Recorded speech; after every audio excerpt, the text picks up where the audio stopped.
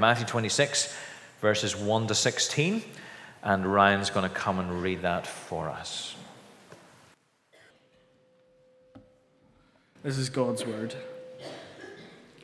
When Jesus had finished saying all these things, he said to his disciples, "As you know, the Passover is 2 days away, and the Son of Man will be handed over to be crucified." Then the chief priests and the elders of the people assembled in the palace of the high priest, whose name was Caiaphas, and they plotted to arrest Jesus in some sly way and kill him. But not during the feast, they said, or there may be a riot among the people. While Jesus was in Bethany, in the home of a man known as Simon the leper, a woman came to him with an alabaster jar of very expensive perfume, which she poured on his head as he was reclining at the table. When the disciples saw this, they were indignant. "Why this waste?" they asked. "This perfume could have been sold at a high price and the money given to the poor." Aware of this, Jesus said to them, "Why are you bothering this woman? She has done a beautiful thing to me. The poor you will always have with you, but you will not always have me. When she poured this perfume on my body, she did it to prepare me for burial. I tell you the truth, wherever this gospel is preached throughout the world, what she has done will also be told in memory of her." Then one of the 12, the one called Judas Iscariot, went to the chief priests and asked, "What are you willing to give me if I hand him over to you?" So they counted out for him 30 silver coins. From then on, Judas watched for an opportunity to hand him over. Amen. And we thank God for his word.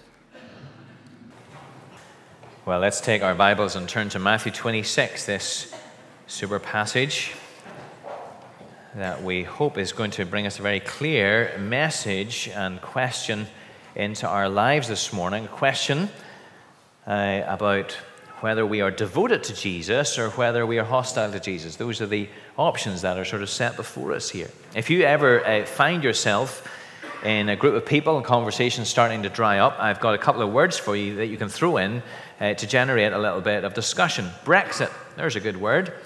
Throw that in and see what happens. Or if you find yourself in a more international body of people, throw in the word Trump and see what happens. Because there are people and terms like that just generate discussion and division. They're points of controversy. The thing is, though, if we were to revisit this in 10 or 20 or 50 years, we'd have to use different words, wouldn't we? Because, we might still be living with the effects of Brexit, and dear knows what Trump will have done by then, but there will be new terms that will cause division and discussion. But one term I want to suggest to you that has enduring power to generate division and discussion is not a term, it's a name. It's the name of Jesus Christ. Because then, in the future, and now, and 2,000 years ago, Jesus divided people. People's reaction to him can be very, very opposite. Matthew, you remember here, has been telling us about Jesus in this gospel, and he records for us the last of these 5 big blocks of teaching that he's been giving us. And there at the end of chapter 25, Jesus has been telling us especially about his kingdom, the fact that he's going to return to establish his kingdom fully. And now Matthew changes the focus to the events of the death and resurrection of Jesus. All of this takes place just in the week before the crucifixion. You'll have noticed down actually over the page in verse 17, we start to read the account of the Lord's Supper. So that's Thursday night. And on the Friday, of course, Jesus is crucified.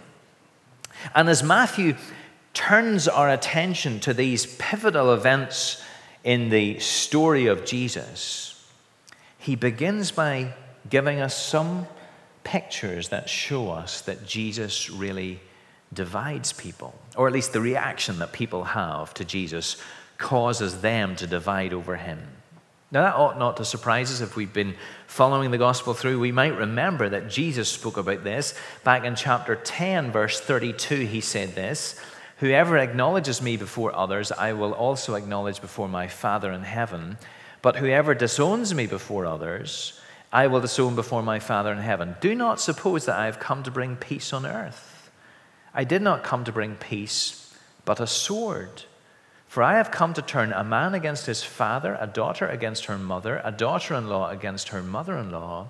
A man's enemies will be the members of his own household."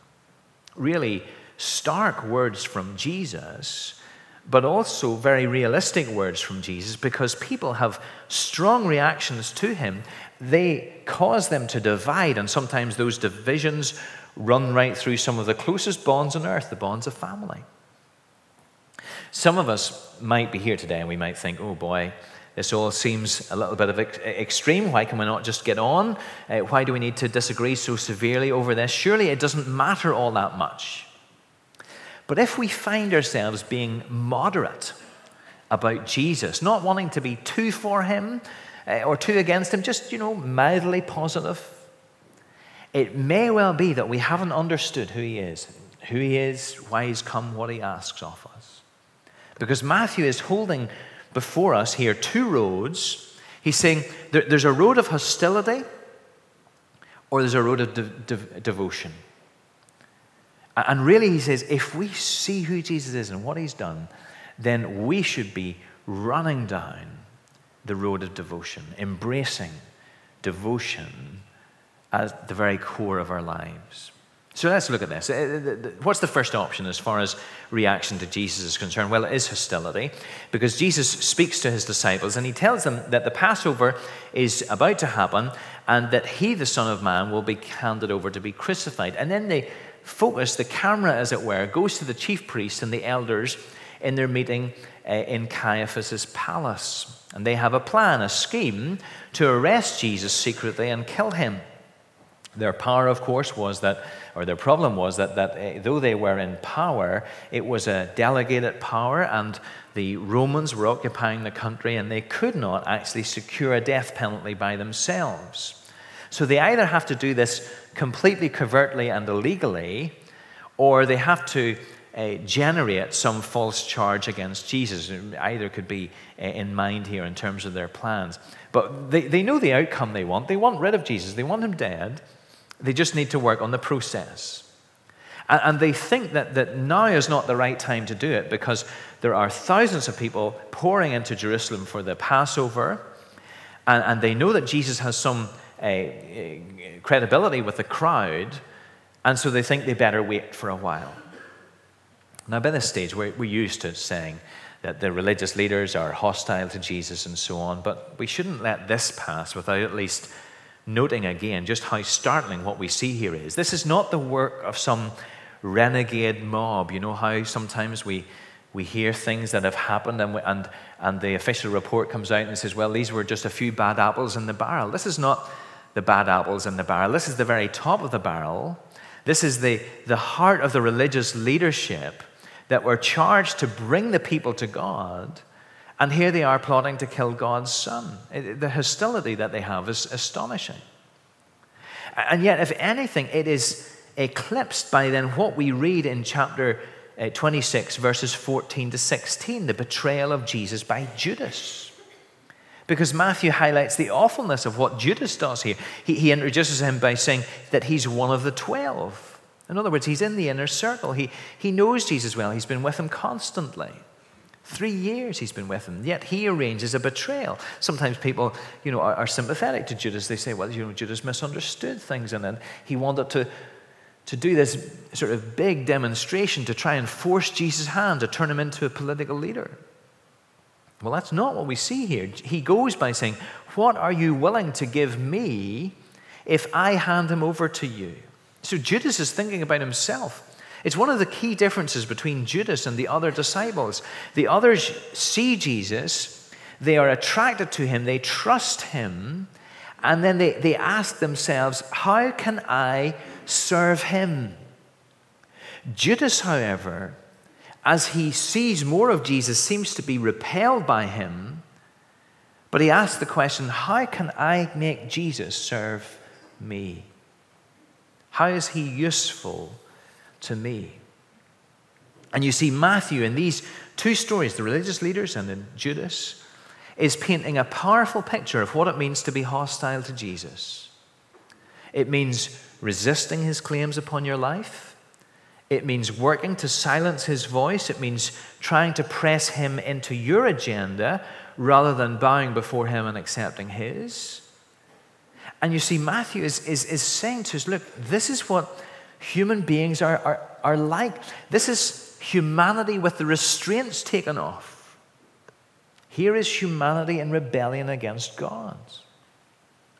Remember, Jesus told the parable of the tenants. These tenants who had taken over a vineyard, and the owner is a long way away, and he sends messengers, and one by one they abuse the messengers. Some of them they kill. And then the master sends the sons. Surely they will listen to my son, he says. And the tenants see the son coming and say, this is the heir. We will kill him, and then this will be ours. We want to be the boss. We want to be the owners. And you see, that's what we're like. We want to say to God, we want to be owners. We want to say, leave me alone. Do you recognize that in your heart? I see that in mine. As God presses in on us sometimes, we get more and more determined to go our own way. That spirit of independence is in your heart. It's in my heart. But here's the thing, you see. Though we are self-centered as human beings, we're not in charge.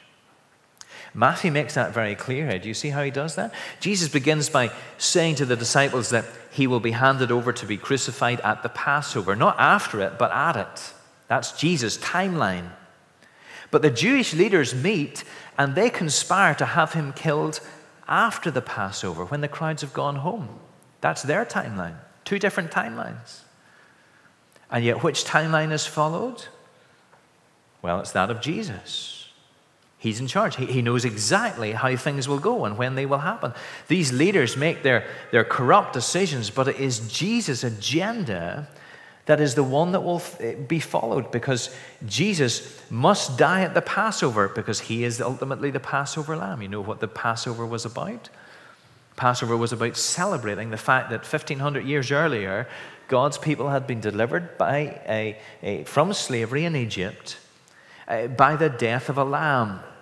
A lamb was killed, the blood put on the doorposts, and the angel of death passes over the houses with the blood covering them. And the firstborn of the Egyptians are killed. The people are rescued by the blood of the Lamb. And you see, despite what the religious leaders plan, it is God's agenda that Jesus would die then during the feast, because why? Jesus is our Passover Lamb. He is the one through whose blood we are rescued. Jesus is in charge. It's all running to his timeline. Oh, the evil leaders make their decision. They flaunt their independence from God, but none of it diverts Jesus from his agenda one bit. The disciples are able to pick this up later as they pray in Acts chapter 4. You maybe know these verses. They pray and they say, indeed, Herod and Pontius Pilate met together with the Gentiles and the people of Israel in this city to conspire against your holy servant Jesus, whom you anointed. They did what your power and will had decided beforehand would happen. You see, they can see it from that perspective. They see that it's all running according to God's timeline. Two things that are implied by that, if that's the case, as it is. First of all, how foolish our hostility is. How foolish is the hostility of mankind towards God. We can be hostile to Jesus. Indeed, it's where the human heart would take us. But he is the one who's absolutely in control. People are making their plans, but it's all working out according to his plan. Now, why would we turn against such a one as this? How can you hope to conquer the one who conquers all? How can you resist the one whose will is irresistible? How foolish hostility is. Here's the other thing. If Jesus is in control, And yet, he is taking deliberate steps towards the cross, laying down his life as our Passover lamb. How he must love us. No one's forcing his hand. No one's pushing him into a corner. He's in charge, and yet he goes to the agony of the cross deliberately, systematically.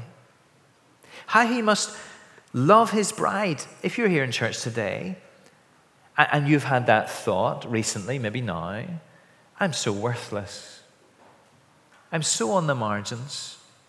In the grand scheme of things, I just don't matter. Isn't it true? We hear on the news that the great epidemic that is crushing rising generation is that of meaninglessness and hopelessness. If you thought that, look at this Jesus who does not need to be here, taking these careful and deliberate steps to go to the cross for you. How he must love you. Hostility.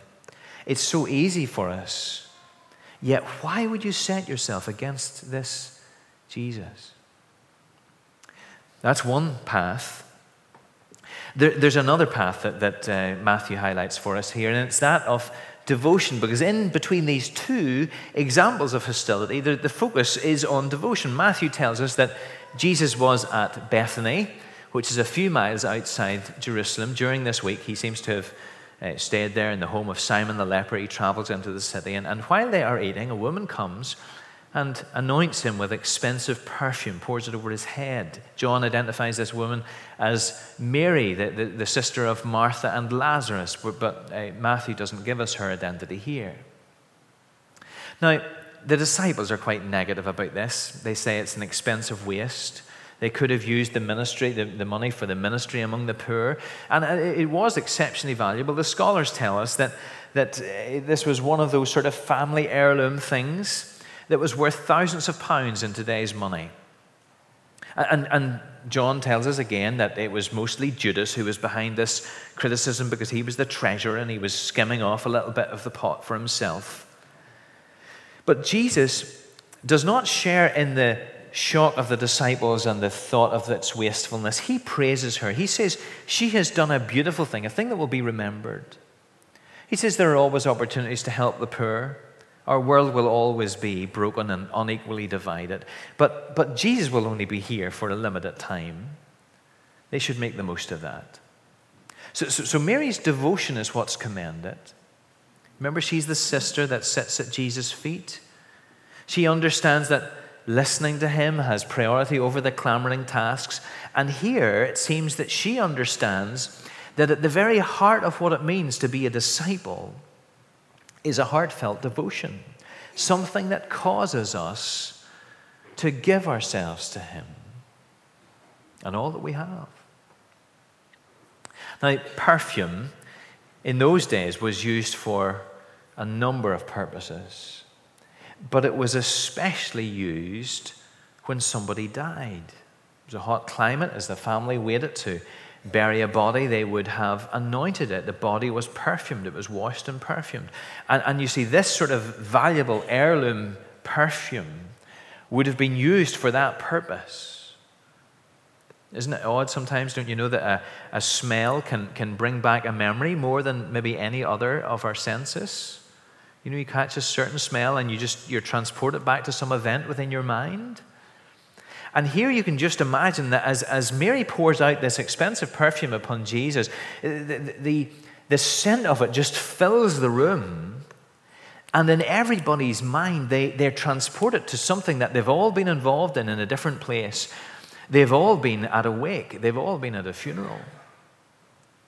And they think, this is the smell that reminds me of a funeral. That's what would have been triggered in their minds, death. And they don't make the connection. They're just thinking about the money and so on. And though Jesus has said that he's going to be handed over to be crucified, and the funeral smell is all around them, they're just thinking of the practicalities. But Jesus knows exactly what is going on. You see, verse 12. When she poured this perfume on my body, she did it to prepare me for burial. You see, Mary sees this. She knows Jesus is going to die. The other disciples don't see it. And so because of that, their devotion is full of self-interest and half-hearted. But Mary knows what Jesus has come to do. Her devotion is full of self-forgetfulness. She doesn't care what people think. She doesn't worry about what others will say. She wants Jesus to know that she loves him, and she wants him to know that she understands who he is and what he's come to do. So here we are, many of us, believers in the Lord Jesus Christ today. Picture yourself in this story. Where would you have been? With the disciples sort of saying, what a waste. Or would you have been with Mary, pouring out your costliest treasure because you know that what Jesus is doing for you is absolutely precious beyond anything else? We might find ourselves to be naturally rather reserved people. We might not be particularly expressive or emotional. But you see, this example is here to show us what being a Christian is. It's not only about things to believe. Those are important. Our love has some content to it. Mary understands some things about Jesus. But it's not just facts, is it? She loves him. There's devotion there. You know, at the end of John's Gospel, we're told about Peter's restoration. Peter has denied Jesus so dramatically, and now he needs to be restored. What should Jesus ask him in a setting like that? Is he going to say to him, we can imagine what the HR interview would be in the workplace interview today, what strategies are you going to put in place to make sure this doesn't happen again, Peter? No.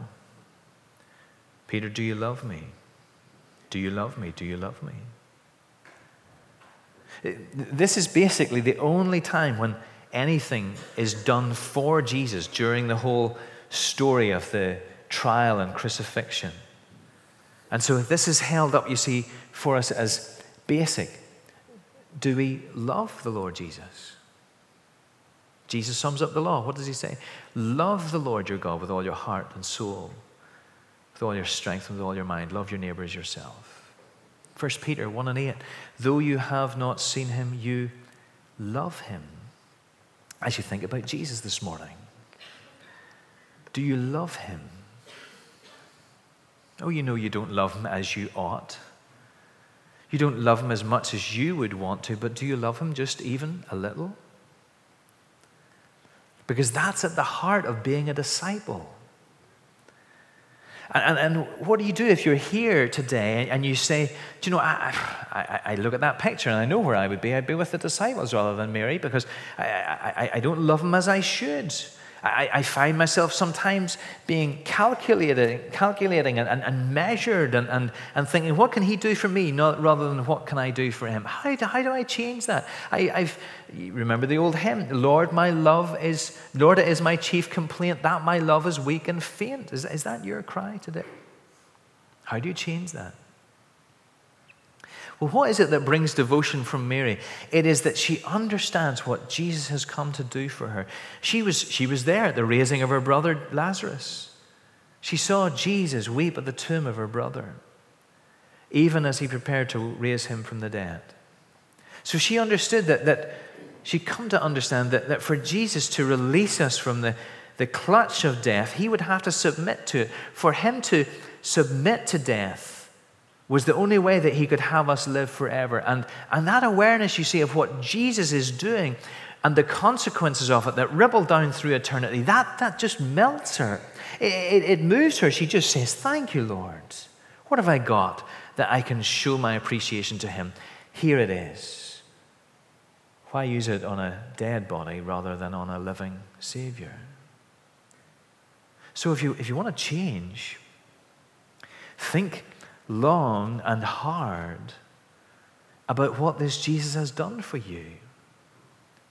Imagine his actions on your behalf rippling down through all of eternity so that in 10 10,000 years, you will still remember the cross and say, wow.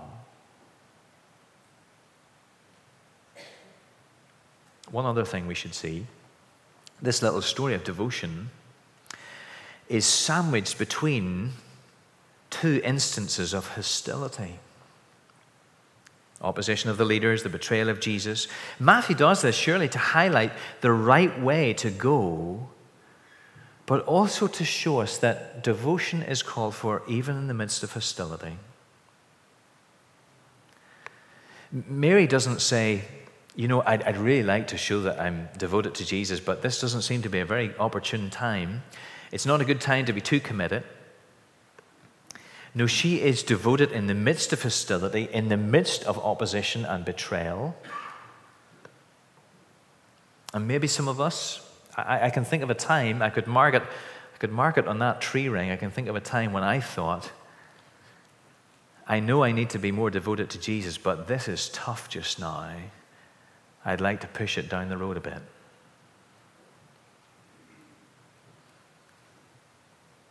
It's tough at university. I'll wait until I've graduated. I'll keep my head down for now. It's tough in my workplaces, but once things change, it might be easier. Then I live for Jesus, or amongst my family, or amongst my friends. The consequences of me throwing myself on Jesus wholeheartedly are just too great to see at the moment. Well, don't we see? Mary shows us the time for devotion is now in the midst of hostility. Two ways to react to Jesus. He does this, doesn't he? There's a sense in which he can't help it. He causes us to divide over him, against him or for him. And Matthew is saying, as I now start to tell you about Jesus, I'm going to paint the picture of what he has gone through for us. As I tell you the picture about Jesus, I'm going to show you how you should react. Devotion to the one who gave his life for me. Is that your heart this morning? Let's pray together.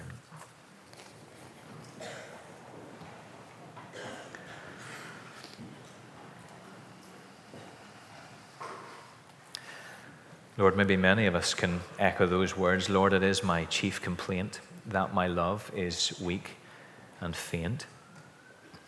So, Lord, we pray that you will help us to really see and know and feel what it is the Lord Jesus Christ has done for us, that we might be aware of his incredible commitment to us, that we might find our hearts melted, our affection set ablaze for this Jesus, that we might find ourselves, even in the midst of hostility, devoted to him. We pray in Jesus' name. Amen.